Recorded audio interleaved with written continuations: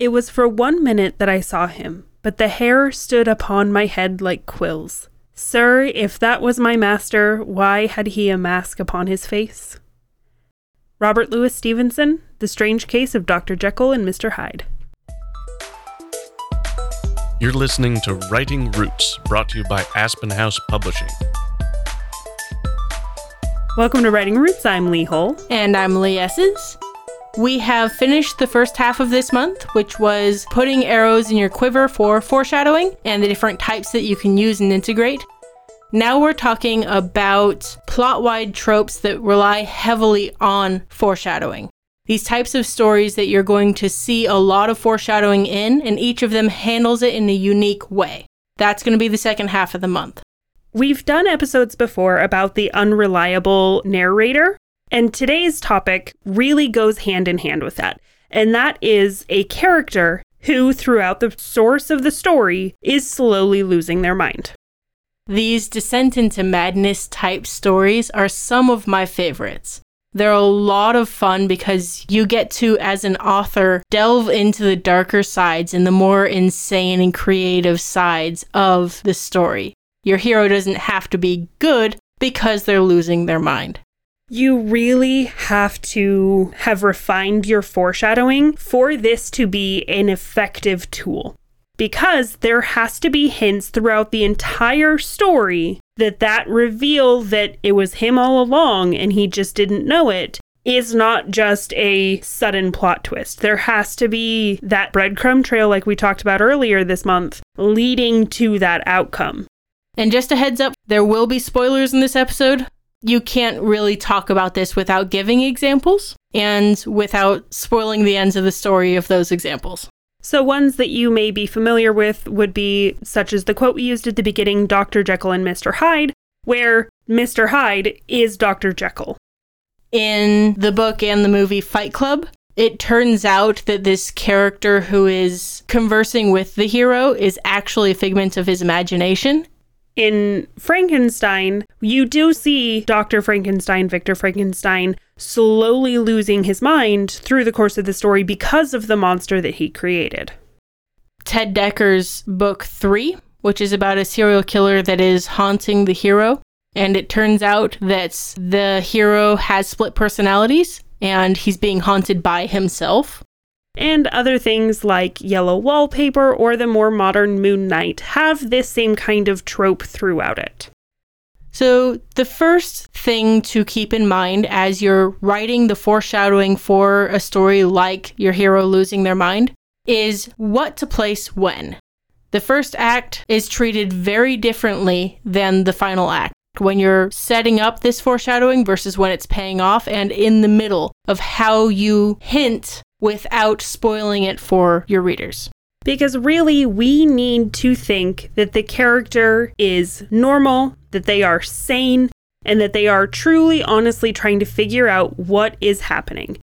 We don't need to know that they are an unreliable narrator until later. So things that might happen in that first third of the book would be things like another character tells them, no, this is what happened, and we're agreeing with the hero, this guy is wrong. You also want to have some sort of mention about the monster within, but this needs to be in a passing way. A brief mention that really isn't dwelled on, isn't considered, but it is a little hint that maybe, just maybe, the problem is with the main character. This monster within can be something as complex as the person has split personalities, or it can be something as simple as they're an alcoholic. So when they're prescribed this new medication, then all of a sudden that's the catalyst for the story. Mentioning in a passing way, she's having a bottle of wine after dinner every night. This monster within is the key that has to be mentioned in that first act. In the second act, we need to start recognizing those things that shouldn't be possible. Things that don't line up quite right with the narrator's story. They, as well as the reader, are being faced more and more with the truth of things, but they still don't want to see it. So they instead view it as, that is impossible. There has to be a different explanation. The guy that lives across the street, I saw him put his wife's body into the trunk. Why is his wife witnessed at church book club after that? That's not possible. Something is wrong. The husband is hiring a lookalike. And these explanations of the impossible get more and more off the rails the farther you get into the story. The example that I brought up in our discussion a while back about the unreliable narrator, the woman in the house across the street from the girl in the window, the satire version of this trope, is a really good way to represent this, because in the beginning we see this guy and he is fixing this mailbox. And then we keep seeing him fixing the same mailbox. And so in that second part of the movie, we're like, this is very different. This is not what should be happening. Why is this guy fixing this mailbox still? It is that things are starting to look weird, and whether we recognize it or the character is recognizing it as something weird, it is always creating a conflict in what the character is experiencing and how they view the world. By the end of the story, readers have to be trusting anyone except the hero more than they trust the hero. We're trusting the surveillance video that they thought was wrong in the middle. We're trusting everything else except for the main character, who is grasping at straws to prove to themselves and everyone around them that they are still sane, which is generally a good indicator that you're not. And this is a really good moment for you to call back to those moments in the first act of the book where other characters brought up contradictory events that your readers then should have aligned being on the side of your main character. Now they see it in a different light. It's brought up again and they go, oh, they weren't wrong. This leading character was wrong. This is a fun way to get your audience to experience the reread of the book before the final bit is out. So if you want the audience to remember these specific moments prior to the finale, having a moment of callbacks is great for that third act. If you want to write this kind of story, there are several things that you need to keep in mind as you go through it. First off, you have to make the main character likable and relatable to start. If the readers don't like this character, they're not going to align with them. They're going to believe the sheriff who goes, "You're just insane." But if the readers like that character, they are more likely to overlook the problems that come up and say, well, of course this character can't be wrong. I like them. And when establishing these things that prove that the main character is actually going insane, it's easy to rely on the insane character. But as a storyteller, you prove that this character is insane with every other character out there, with the witnesses that say, no, she was at the book club. Those other characters are going to be essential for establishing the actual course of events in your story. Throughout the story, they can be saying what actually happened. But if you make that main character likable enough, your readers are going to ignore it and say there is some sort of conspiracy happening.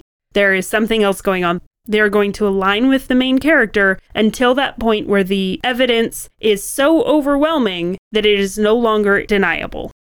Usually when you're writing a novel, the information that a reader takes in dialogue is going to be less reliable than what the character sees and experiences. In this type of story, those are inverted. Not just that we don't trust what the character is experiencing, but we can start to trust dialogue a lot more. Other characters arguing with the hero because those characters are right and the hero is wrong. Also keep in mind that there is often some kind of physical malady that accompanies the descent into madness. That can be alcoholism, insomnia, PTSD, depression, any sort of physical or mental illness driving their descent. In the case of Moon Knight, he had insomnia, and every time he woke up in the morning, he was exhausted because his alternate personality was taking over and he was roaming across the city in the middle of the night. In the same vein, it's very common for the hero to think that this other character is actually a separate human being when it's actually the hero. Be careful how you play that, and if you don't foreshadow it thoroughly and correctly, then it feels like it was all a dream, cop-out ending of a story.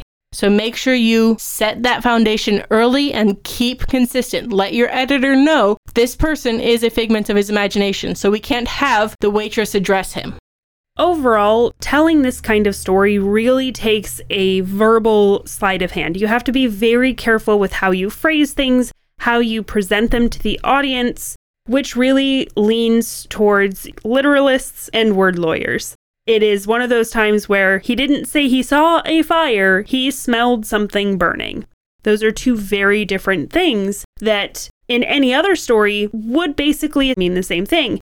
In a story like this, those are very different and have different connotations for how the story was experienced by the characters.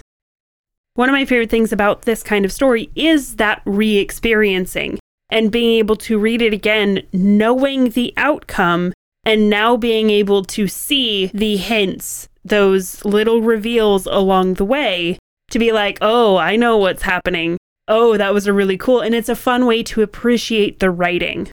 And it's a fun way to write the story for yourself, because you know what's happening and you get to lay these little bits and pieces along the way. So enjoy every juicy moment of making your character lose their minds. And it works only when you write selfishly. If you have a question or comment for our hosts or a topic you'd like us to cover, send us an email at writingroots@aspenhousepublishing.com or find us on Facebook by searching for Aspen House Publishing.